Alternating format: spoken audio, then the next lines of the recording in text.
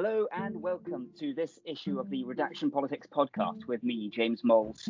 We'll be taking another look at some of the biggest topics in world politics of the week and month just gone by. So, we're going to be starting by taking a look at science denial and conspiracy theory with an article that has been written by our reporter, Mason Qua. Welcome. Yeah, good to be here. So, the ongoing COVID pandemic has shaken the world in ways arguably unprecedented since the Second World War.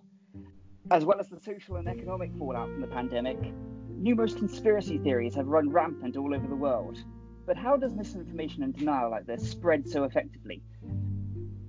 So, Mason, you've taken a look both at the ongoing COVID pandemic and taken a look at other examples through history, such as the misinformation around spread by the tobacco industry. How does all this denial take hold?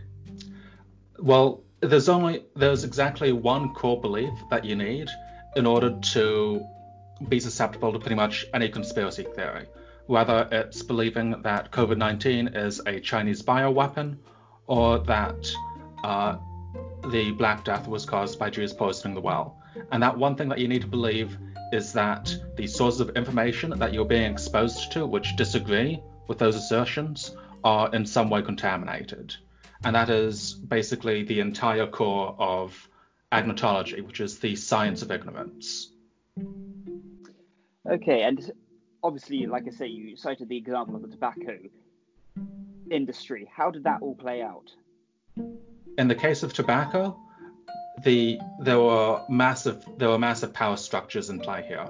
So one of the main things that was done was that scientists were hired by the tobacco industry to sort of muddy the waters and to spread misinformation. And one of the main things is that these theories, while factually ambiguous, did actually have nuggets of truth to them. So one of the main things that was argued was that there were genetic causes to cancer, which is impossible to deny, right? There are people who are genetically predisposed to cancer, and therefore the line of tobacco was not that people who smoke develop cancer, but that people who develop cancer are more likely to smoke.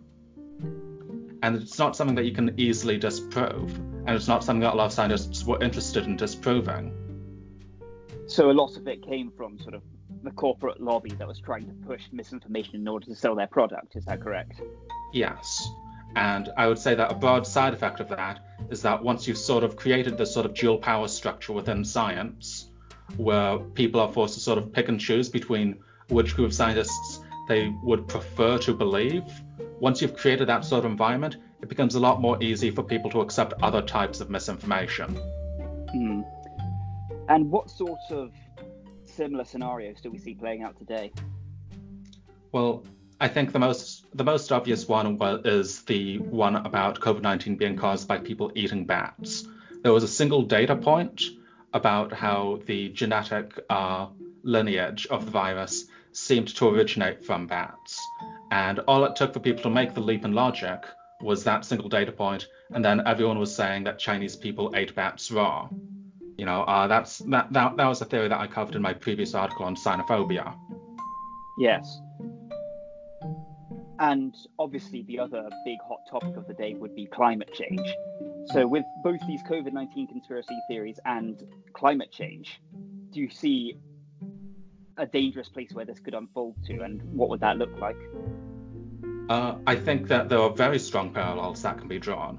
So one of the main driving forces of climate denial was an organization called the NIPCC. And the reason they call themselves that is because it's a very easy acronym to confuse with the IPCC. Yes. Meanwhile, on COVID-19, we have both the SAGE Advisory Group, but we also have the non-governmental SAGE Group, which is, they've appropriated the name and they're trying to spread their own version of the science.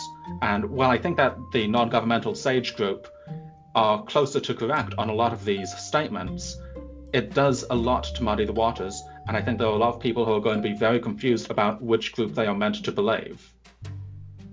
Okay, because obviously we've seen in the UK a lot of contradictory statements regarding, for example, the lockdown measures. Would you say that this muddying of the water here has helped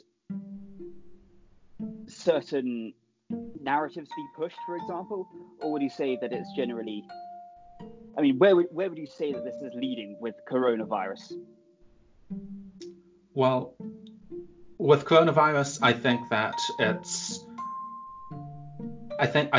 the lack of solid understanding in the general population, because of all of these mixed sources, leads a lot of people to avoid taking a firm stance, which is, it's a big issue, and it was a big issue in the tobacco example, because it took 50 plus years for it to be categorized as a dangerous chemical. On climate change, it means that we've spent a long time stalling without any real governmental action on phasing out fossil fuels.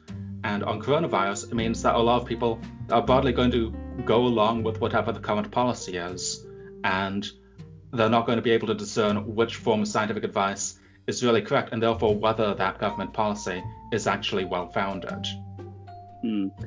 And to people who are unsure as to what to believe and what not, what advice would you give them? That's a very difficult question, right? I can't say, listen to my group of scientists, because that's arguing from authority. The best thing that I can say is to look at the comparisons that can be made. There are governments around the world that have done very well at handling COVID, and their policies differ very broadly to our own. The best thing we can do is to cast a wide net on how we gather our information and make what comparisons we can to assess what the correct course is. Okay, well, thank you very much for joining us, Mason. Okay, I am happy to be here. Wonderful.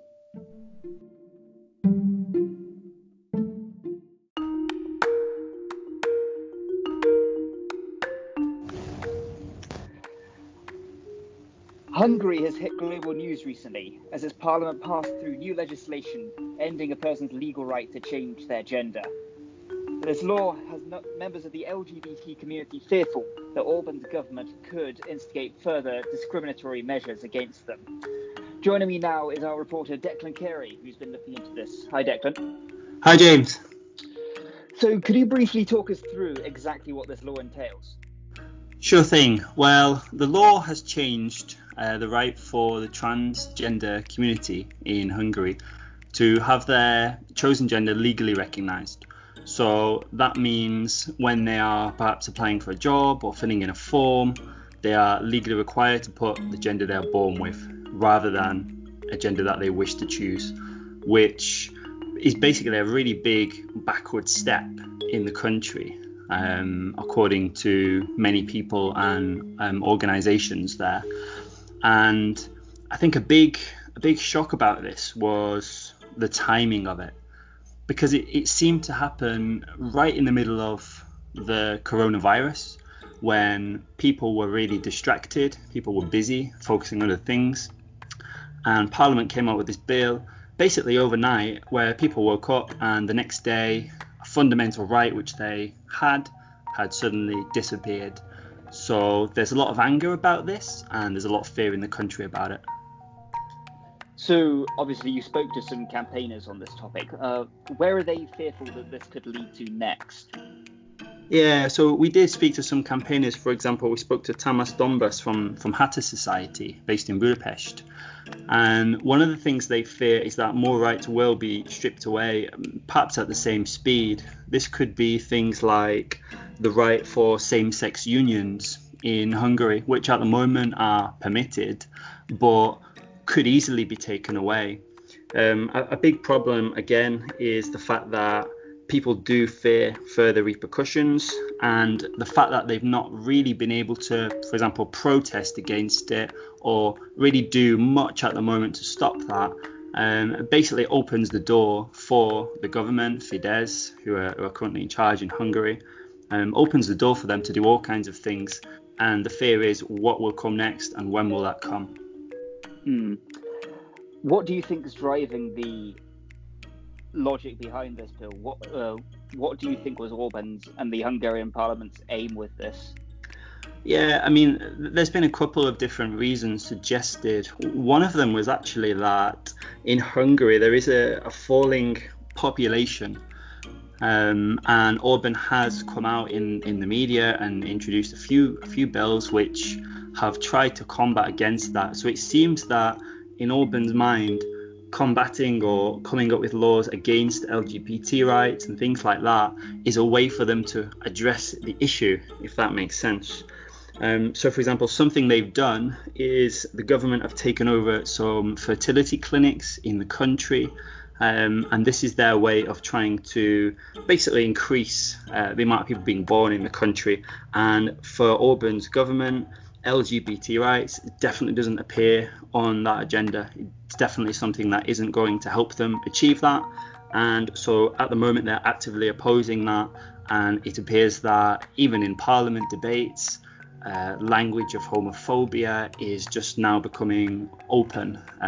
People are using remarks which in the past they perhaps wouldn't have, and there seems to be now a real drive against rights and freedoms for the LGBTI community in Hungary. And obviously, as statistics that you cite in the article say, there have been a rise in hate crimes against members of the LGBT community. This has not just come from the government itself. What do people reckon is driving this? Yeah, I think it's the lack of awareness about it in the country. So, for example, there are media outlets, for example, the television channels, but some of these are state-owned. So the problem is that when laws like this do come out, there's often one side of the story given or not much attention given. And I think there's a general lack of awareness about the kind of problems and that LGBTI people have. For example, the fact that they're often victims of violence and the fact that they face such high rates of discrimination. A lot of people don't know about that, and that's kind of the role of organizations like Hatter Society and others who are trying to raise awareness about that to improve that situation, because at the moment the fact that not enough people know about it and not enough people know the significance of these changes, it is causing a lot of problems in the country. Okay. You also spoke to the LGBT rights charity Stonewall, is that correct? Yeah, that's right. Yeah, to Leanne Macmillan from Stonewall. Yeah, she gave some interesting comments for us from another perspective. They definitely stand in solidarity with those affected in Hungary, and it's interesting because despite the fact that Orban's government wanted to almost brush this under the carpet, there has been an international response against it. The United Nations, for example, have got involved, the European Union as well, and organisations campaigning for LGBTI rights around the world have got in touch to offer their support. So the positive thing to come out of this is that people around the world and in Hungary are standing up and are trying to do something about it. Of course, taking to the streets right now is difficult. A lot of countries are in lockdown, but there's still plenty of things that can be done. Online campaigning, raising awareness of these things. So that's the one positive that's come out of it. Okay. Well, thanks very much for joining us, Declan. No problem. Thanks very much.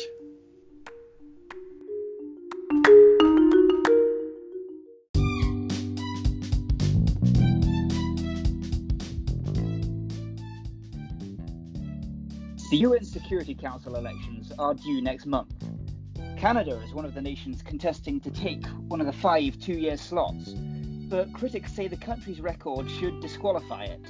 Well, joining me now from Nova Scotia is our reporter Scott Coston to help us understand this. Hi, Scott. Hi, how are you? Very well, thanks. Yourself? Great, thanks. Wonderful. So, Scott, could you tell us why there's been a petition launched saying that Canada should not get this seat on the UN Security Council? Why are people launching this petition? What are their objections? Well, James, there's a number of objections that are being raised. The petition is brought in by a relatively new group called the Canadian Foreign Policy Institute, and the petition itself has been signed by a number of leading academics, authors, and activists within Canada, including David Suzuki, who's extremely well known here as an environmentalist, Romeo Saginash, a former member of Parliament, Sid Ryan, a Labour leader, and the focus is really on a number of failings that Canada has, not only externally but internally as well. So on the domestic front, they're challenging Canada's record on climate. Canada, of course, is home to some very heavy tar sands extractions, particularly in the province of Alberta. Another domestic issue is Canada's treatment of its Indigenous peoples.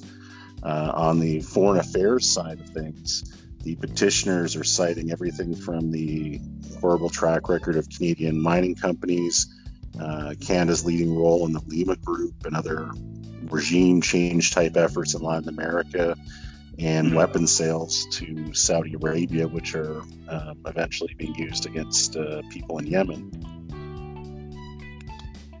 Okay, and would I be right in saying that when we're looking at Canada's record regarding Indigenous rights, a lot of these issues all tie in together, for example, with petroleum companies? Well, yes, exactly. There's been a number of protests in Canada, especially in the western part of the country. There are plans to build a massive pipeline across the western part of Canada that's met with very strong resistance from a number of Indigenous groups and First Nations. And in some cases, there's been some heavy police involvement from the Royal Canadian Mounted Police, in particular the Wet'suwet'en intervention by the RCMP is specifically mentioned in the petition. Okay. The Security Council elections due next month. Canada is competing for 2 slots for the Western European and Others group, up against Ireland and Norway. How would Canada's record on foreign policy issues and generally compare to those other 2 nations? Well, I mean, it's been pointed out, and it's pointed out in the article itself, that Canada's actual direct foreign aid has gone down, and it's pales in comparison to that of both Ireland and Norway. Canada has put forward, to its credit, some gender-based initiatives. This is one of the hallmarks of the Trudeau government, but they're not putting the money and the personnel into the statements they're making. And really, in another case, Canada's top priority, according to its own online campaign for Security Council seat, is to promote a sustained peace together, is the term they use. Now, Canada currently ranks 77th in terms of peacekeepers on UN missions. This, to any Canadian, is a shocking statistic. As of the end of last month, we only had 35 people on international missions. And if you, I don't know if you would recall this, James, but a former Prime Minister of Canada, prior to becoming Prime Minister, when he was an External Affairs Minister, Lester B. Pearson, is credited with the creation of UN peacekeeping during the 1956 Suez Crisis. And he actually won the Nobel Peace Prize for that. So for the country that essentially created UN peacekeeping to be 77th is a shocking statistic here. And it's an international failure that I think many countries will be mindful of when they cast their vote. And how has it come to this? How has it got from the point of having a Nobel Peace winner to the Stephen Harper and Justin Trudeau governments? Well, it's come to this because of just essentially a neglect of UN missions in favor of NATO missions. And I can speak to this with some personal experience, having been in the Canadian military and having served on a NATO mission. In the 90s, when I joined the military, we were participating in all kinds of UN missions. In the last 20 years, it's just been a complete transfer of all the resources, personnel, and energy we used to put into the UN missions have now gone into NATO missions. So, it's been successive governments of different stripes, but the trend line has been the same for the last 20 years. Within Canada, is there a lot of support for this bid? It's not something that's gaining a lot of traction, and obviously with COVID-19 and now the eruption of protests in the United States, there's a lot of other stories capturing people's attention. But when you talk to people who don't follow these issues very closely, and you show them the points that are made in the petition, they're really quite surprised. It's as if the Canada we believe ourselves to be is partly a mythology. It's not backed up by the reality on the ground here or internationally. Because, of course, internationally, Canada's image is often one of sort of America's nicer neighbour. But we think of ourselves as a peace-loving, peacekeeping nation.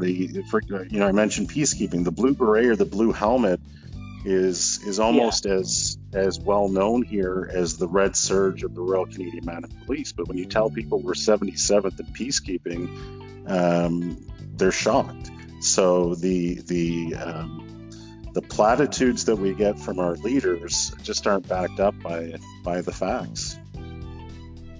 Okay.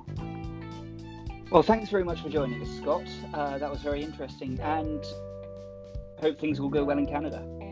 Thank you very much. My pleasure to be on.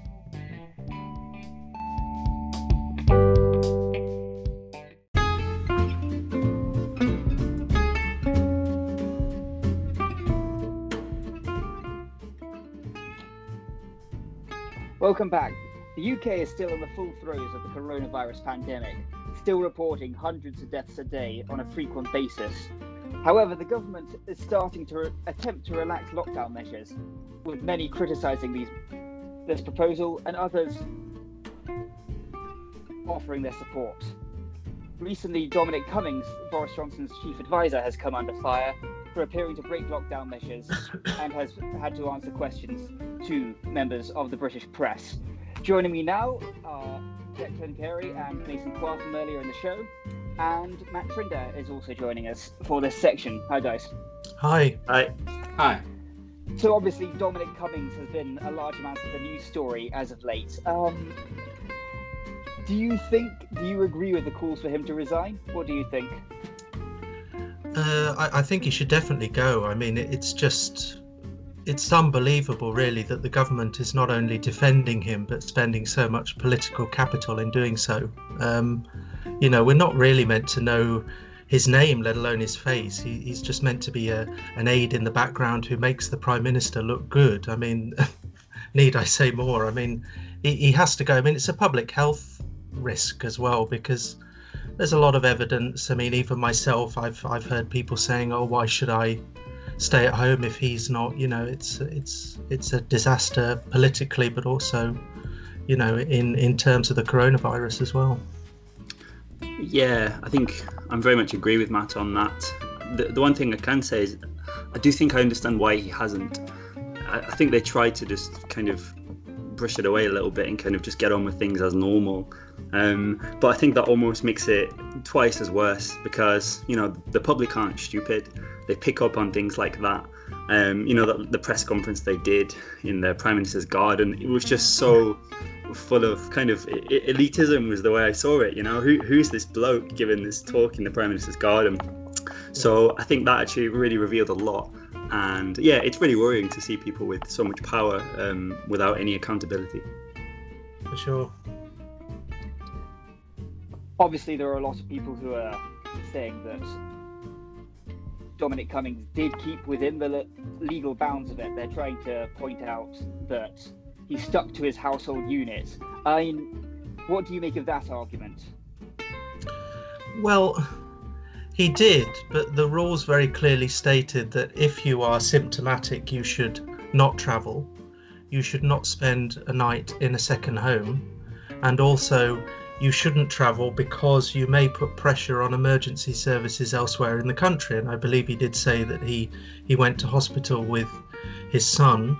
So he came into contact with lots of different people. The Northeast is not as prepared as London is in terms of emergency services. So I mean, I personally, I think it's clear he did break the lockdown, but even if he didn't, he certainly broke it in spirit. You know, we should expect very high standards from someone so close to the Prime Minister. So it's not a good look at all. But obviously, Dominic Cummings' story, as important as it has been, is almost in many ways a distraction from the larger issue, which is the fact that we've seen very recently the UK is currently the worst affected country in Europe in terms of COVID-19 deaths. It's also one of the worst affected in the world. Only the United States has a higher raw number of deaths, and the UK, according to certain measures, has the highest number of deaths per capita of COVID-19 of any country in the world. Is this what we should be talking about more than Dominic Cummings?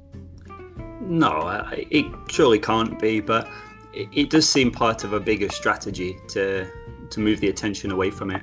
I think it was yesterday in the press briefing they were talking about the footy, weren't they? About the Premier League coming back and how cheerful that is, and it's going to cheer us all up. But, you know, it's just, there's so many problems with their strategy, and they try to, you know, make us look away from the bad job that they've done. And as I said earlier, I don't think it's working. I think people see through it. Yeah, that's the problem. It underlines the message. So, I mean, what's going to happen if there's a second lockdown, for example, and the Prime Minister has to come on television and say, stay at home, don't leave your home? I mean, everyone will say, well, what does that mean? Last time you didn't really tell us about the small print that apparently we were all too stupid to notice. So is that in operation now? You know, I think you'll see people with families travelling all over the country. I mean, why wouldn't you if you think that's in the best interest for your children? So it's very dangerous. Especially if the furlough scheme isn't extended beyond October, which the Chancellor Rishi Sunak has indicated that it won't be. Yeah, they're definitely backtracking on that now. Very early in the crisis, it was, you know, whatever the NHS needs, it's going to get. Whatever people need in terms of support from not working, you've got it.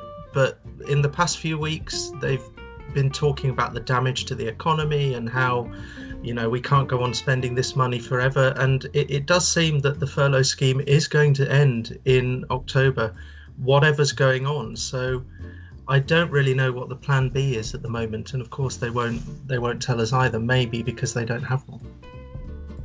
Well, if the furlough scheme doesn't continue and a lot of people end up losing their jobs, the way to look at it is either the government's going to have to support a lot of people in employment or support a lot of them out of employment. Yeah. And I hope it's not controversial to suggest they should be supporting people in employment. So we'll have to see where that goes if things haven't picked up by October, or God forbid if they've got worse at all. Yeah. But I mean, obviously Matt Hancock, the Health Secretary, got his priorities thoroughly in order when he tweeted yesterday, "Thanks to the nation's resolve, horse racing is back from Monday. Wonderful news for our wonderful support." Declan, you're based in Spain at the moment, right? How does the situation there compare to the UK? Oh, it's so different. Yeah, over here, I think when it first started, people were very much together. I think there was quite a lot of good spirit. People were united. There were, you know, people on the balconies every night clapping, and, you know, neighbours who maybe don't see each other so often waving, you know, across the street. And there was all that kind of nice positivity there. And to be honest, I did think it would wear off, but people stuck to it. You know, people really did. And if you look at the number of deaths, you know, I remember at one point there were 900 daily at one point in Spain, and it absolutely dropped so quickly, where now we're at the point where, I think it was yesterday or the day before, there were only 2 deaths in the whole country. Many parts of the country are de-escalating. Look across to the UK, and, you know, I'm sort of from an outside perspective, I guess, at the minute looking into it, but it just seems absolute chaos. Even the briefings that I see, I find it really difficult to find the number of deaths, the number of infected, because, you know, they often announce it for England, Scotland, Wales, Northern Ireland, and it just seems very muddled to me to get that clear information. And, you know, ministers, when they're being put questions, which isn't all the time, you know, sometimes they're not even taking questions, but when they are, they don't seem to know the facts. So it's really worrying to see that from an outside perspective, and it's been so different over here. Yes, of course. I mean, one of the other ways the Spanish government has reacted, and Redaction will have a story about this coming this week, which is the proposal from the PSOE Podemos government to introduce a measure of a basic income system to support the least well-off families. We ran a story also a while ago where we talked about the prospect of this in the UK, and I approached the Treasury for comment on this, and they said they are categorically not considering a basic income platform. Do you reckon this would be a better system to support people throughout the pandemic and even beyond? Yeah, I mean, it gives that security, doesn't it? That no matter what happens, we're going to be there for you, we're going to support you. And I do think that one thing people will remember from this time, whether that's the government or businesses, I think people will remember how they were treated. You know, I think whether businesses treat you rightly or not, whether the government shows that it has a plan and that it will look after you or not, I think people will remember that, and that will stick with them for the future. But, you know, there's a lot of optimism about it over here. There's a lot of comfort in that. I know other European countries are offering not quite the same, but similar things. So it definitely seems like a plausible idea. Yeah. Yeah, I think if there's a second major lockdown, it might be inevitable, because the government might have to concede that overall it might be a bit cheaper than some kind of extensive staggered furlough scheme.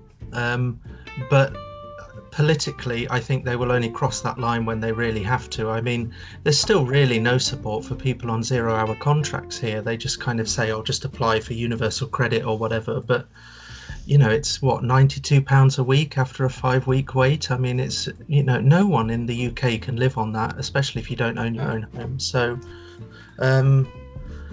I think it may come if things get worse, but this Conservative government will not want to do it until they really, really have to, because it's just ideologically a no-go zone for them. And of course, there are several hoops to jump through to get universal credit, and a lot of people are ineligible. For example, if you have savings of 16,000 or more, I think it is, between you and your partner, you cannot claim universal credit. So, yeah. Just to put some economic statistics that contextualize, like, just how bad the situation is at the moment. Like before this crisis started, we had over 12 million households with less than 1,500 in savings each month, and those savings are going to go up like wildfire as the furlough scheme gets weaned out. A lot of these families are undergoing intergenerational living because they're very poor Black, Asian, minority, ethnic families. That means that it's impossible for them to, you know, isolate their elderly and the people who are most at risk, which means, you know, when those young people go back to work, when they're forced back into work due to just running out of those savings, lots more people are going to die. Yeah. Absolutely. And a point you touch on there, obviously, is the extent to which the BAME population in Britain have been disproportionately affected by the COVID-19 pandemic, and there have been calls for investigations into this and an inquiry. Where do we think that could lead with the government's response? Do we see them having a serious investigation into this? Obviously, there are several theories floated as to why this could be, some of which seem more legitimate and others veer very much into scientific racism. I mean, what do we make of this? I think the concern about scientific racism is pretty valid. I mean, to bring things back to Dominic Cummings, it wasn't that long ago that he was writing blog posts about the need for NHS-funded eugenics. Like, the current government cannot be trusted to properly take care of the minority constituents. To just put forward a quote from Luton MP Sarah Owen, like, the coronavirus is a virus that thrives on inequality, economic inequality and racial inequality. Yeah. And I think that one of the strongest things that we can do to this is not to trust that some government agency will hold an inquiry, but to collect our own data and to create independent power structures that are capable of holding them accountable. And I think a big part of this is going to be strengthening the position of whistleblowers. We know that people in the NHS have been given gag orders and told not to talk about the lack of PPE. Yeah. All we need is to create an environment in which these people are able to speak about this and able to share that experience to blow the cover on the entire story. Yeah. Yes, absolutely. And of course, that is part of the point with the extent to which a lot of BAME communities have been worse affected by this is the correlation between that and economic inequality. And obviously, poorer households are going to be worse affected, especially in densely populated areas where access to healthcare is more overloaded. Yeah, it's frustrating to hear the government kind of reacting in a, oh dear, yes, it seems that BAME people have been worse affected by this crisis. We should probably do something, shouldn't we? I mean, these people have been, you know, at the wrong end of society for a long time. I mean, this was clearly predictable. And what worries me about an inquiry is that, you know, as one Tory MP said on the TV the other day, you know, it's a way of kicking it into the long grass. You know, it will report in 2 or 3 years, and then there'll be a public apology, probably from a different Prime Minister, and then we'll move on. I know inquiries can be useful, but politically, when a government calls for an inquiry, they're trying to move the situation on. So, yeah, it's a worry. And of course, can we trust the government that has a history of, well, we all know where the Windrush scandal. Exactly. Yeah. We all know where that led to. Can we trust a government with a history of that to handle an inquiry into disproportionate affection of BAME communities by the COVID in anything considered an even-handed way?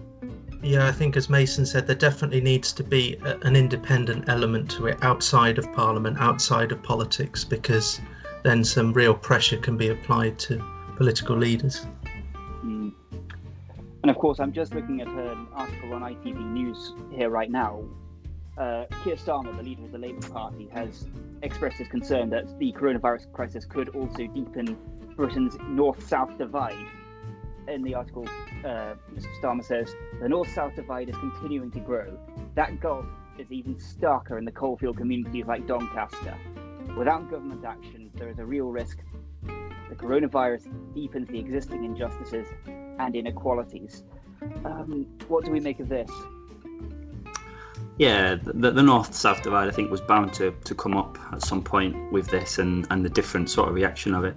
I think it's got to be monitored closely. I know London is a hotspot for the coronavirus in particular, but I think there are communities in the north which are massively affected by this. So, for example, I grew up in Manchester, where issues such as homelessness are a massive problem. And, you know, we've got a Labour mayor at the moment, Andy Burnham, who's doing a good job dealing with it. But there are always problems with not having enough funding, not having, you know, a coordinated response to that. And I think after the coronavirus goes and things settle down a little bit, it's definitely needed to be looked into and find out if there was enough support for all regions of the country. Yes, well, obviously we saw in the recent general election in December that the so-called Red Wall supposedly collapsed, went over to support Boris Johnson and the Conservatives' many constituencies for the first time ever, some in many, many decades. If Boris Johnson and the Conservatives obviously failed to deliver on that promise to them, do we reckon that this is going to be a one-time only, or do we reckon the cat's out of the bag already there, and a lot of these constituencies that were once Labour strongholds are now very much open for grabs and swing seats? Well, it's difficult to tell really, because, you know, the election in December was very much the Brexit election, no matter what Labour tried to do to change that. And, you know, I think there would have been many people in those areas who were deeply uncomfortable voting Conservative, but they thought Brexit was the issue of the time and it needed to get sorted. So, especially with coronavirus changing things, who knows what the situation's going to be in 2024 when we're due to vote again. But, it's time for Boris Johnson to put his money where his mouth is. He was elected on a ticket of levelling up the country, supposedly. Again, the ultimate irony, because Thatcher's Conservatives were the one party that I think did the most damage to the North-South divide in the 80s. But they were elected on that ticket. It's even clearer now. Action needs to be taken, so they've got to do it. If not, I think there will be a political price to pay. Okay, well, let's now move on to the second part of our group discussion here today, which is about the ongoing unrest in the US city of Minneapolis, and of course now other cities across the nation, which were sparked by the murder of George Floyd, an African-American man who was killed after a white police officer, it should be noted, knelt on his neck for several minutes and choked him to death. What's our people's reaction to the subsequent unrest and this murder? I think that, it's very easy to see the unrest as there are a lot of people who are viewing it in the context of senseless violence. But I think what we need to do is look at, look at the root cause. It's not just the singular killing, but the long-standing history of inequality in these areas and the continuously growing tensions that are now just starting to boil over. It is not about the one incident. It is about the decades to centuries of history that America has with racism. Yeah, Trump calling for healing, and then in the next sentence saying where there's looting, there's shooting. I mean, it's just absolutely... you couldn't write it. It's unbelievable. There are so many toxic myths and legends, going back all the way to the Civil War in the US. We've seen it with certain local authorities trying to remove Confederate statues in certain cities in America, and the huge backlash there's been against that. These myths from the Civil War need to be tackled. Slavery was ended as an economic warfare technique by the North, if anything. And, until these toxic myths are tackled, this will just keep happening. It's a downward spiral. Well, one of the very telling things with Trump is how he's reacted to the unrest in Minneapolis compared to how he responded a couple of years ago to the Charlottesville protest. Yeah. In which he famously said, "What about the old left? There are bad people on both sides." Yeah, unbelievable. Have we seen that sort of reaction this time round? No. Yeah. He's very much supporting the police and condemning the protesters. So yeah, politically, appealing as to Trump's motives.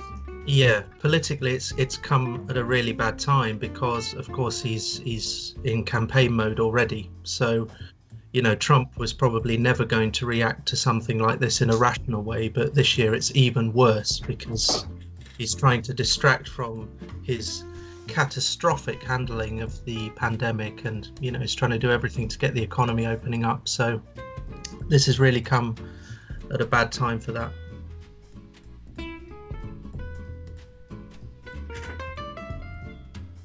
Obviously, you mentioned the legacy of the Confederacy, and there have been several polls. I'm going to try and find them while we speak, that have suggested that a considerable number of Americans are deeply ignorant as to why the Civil War even happened in the first place. A lot of them say it was all about states' rights rather than a matter of slavery. How do you think America needs to go about addressing the deep underlying racial problems in its society? It's a big question, and I think there's no clear answer to it. I think what needs to be done is I think communities need to connect with each other, because it seems to me that there's still such a divide between the African American communities and other communities in the country in terms of that. I think there's maybe not so much understanding of some of the problems and issues that they have, and this is why it tends to, I think, boil over so often. What's really interesting, I think, in terms of all these protests that have boiled up is that it took such a reaction for anything to happen in response to this, because I believe it was was it a few days after it happened, possibly up to a week after it happened, until the officer was arrested, and I believe he's been charged as well. But the understanding I have is that, he is currently being charged with third-degree murder, not even second. Mm-hmm. So third degree being not even the intent to inflict any bodily harm, mm-hmm. whereas second would be intent to harm but not intending to kill. So even if there was an eventual conviction, I don't believe that justice is being done here. Yeah, totally. I've just found that poll while you're speaking. Pew Research Center asked their impression of the main cause of the Civil War. A plurality, 48% of Americans said it was mostly about states' rights. Just 38% say the Civil War was mainly caused by slavery. When you're considering that as part of the context of what's going on in America, I mean, and when you see so many Americans coming out saying whenever Confederate monuments are targeted, they say they're trying to erase history. I mean, what do you think this says about the way especially white Americans think about race?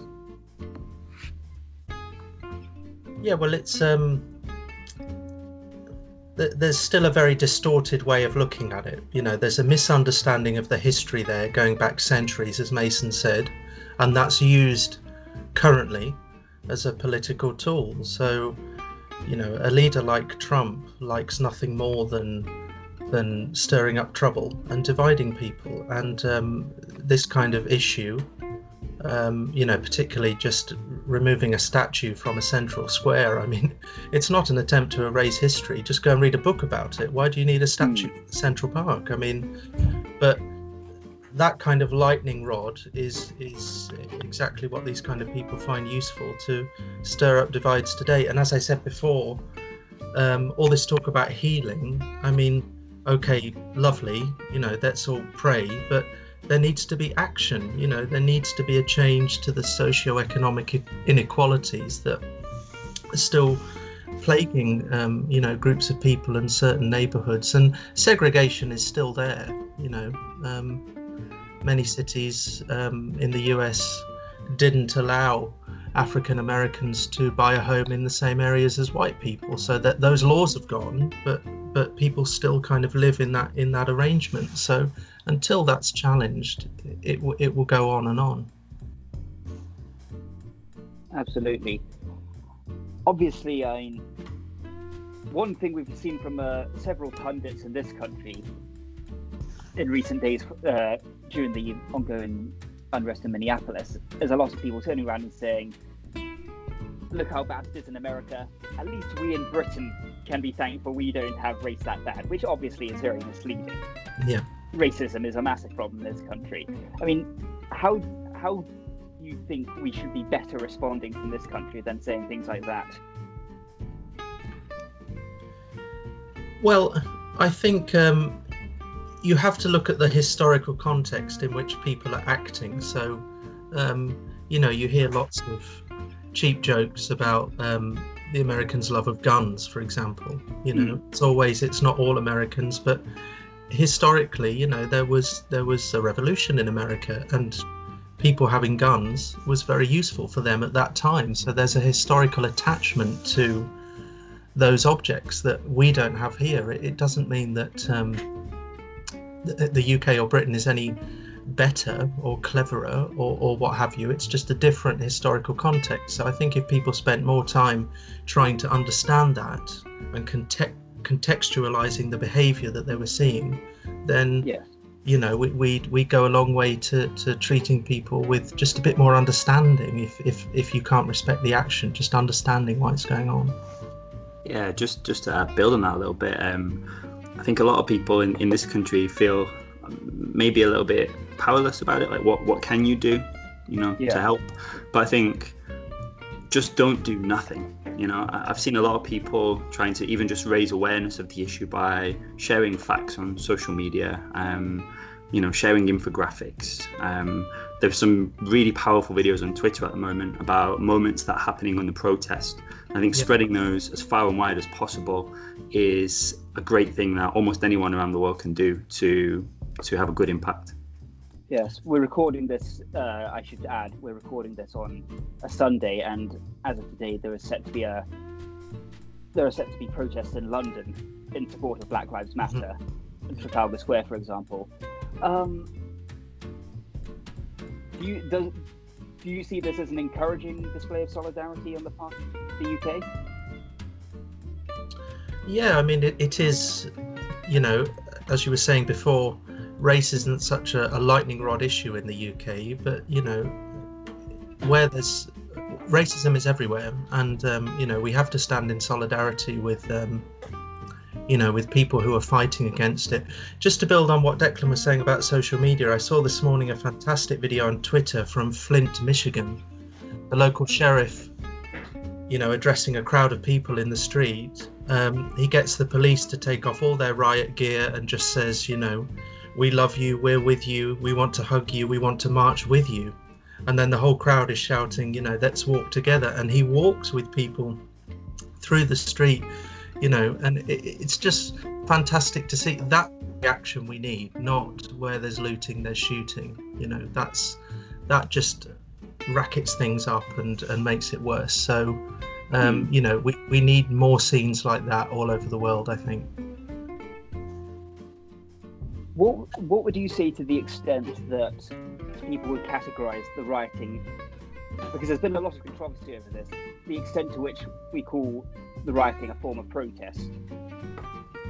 Where would your argument be on that? I mean, personally, I would argue, I think we're seeing a lot of people getting more up in arms over the fact there's rioting than the cause of the riots in the first place. I mean, do you see rioting as a legitimate form of protest? Yeah, I think I can totally understand where riots come from in the context of what's happened. This is it's not just sort of discrimination anymore, but it's people dying, isn't it? It's deaths on the street, and it's as Matt and Mason were both saying, this is a long history of this happening.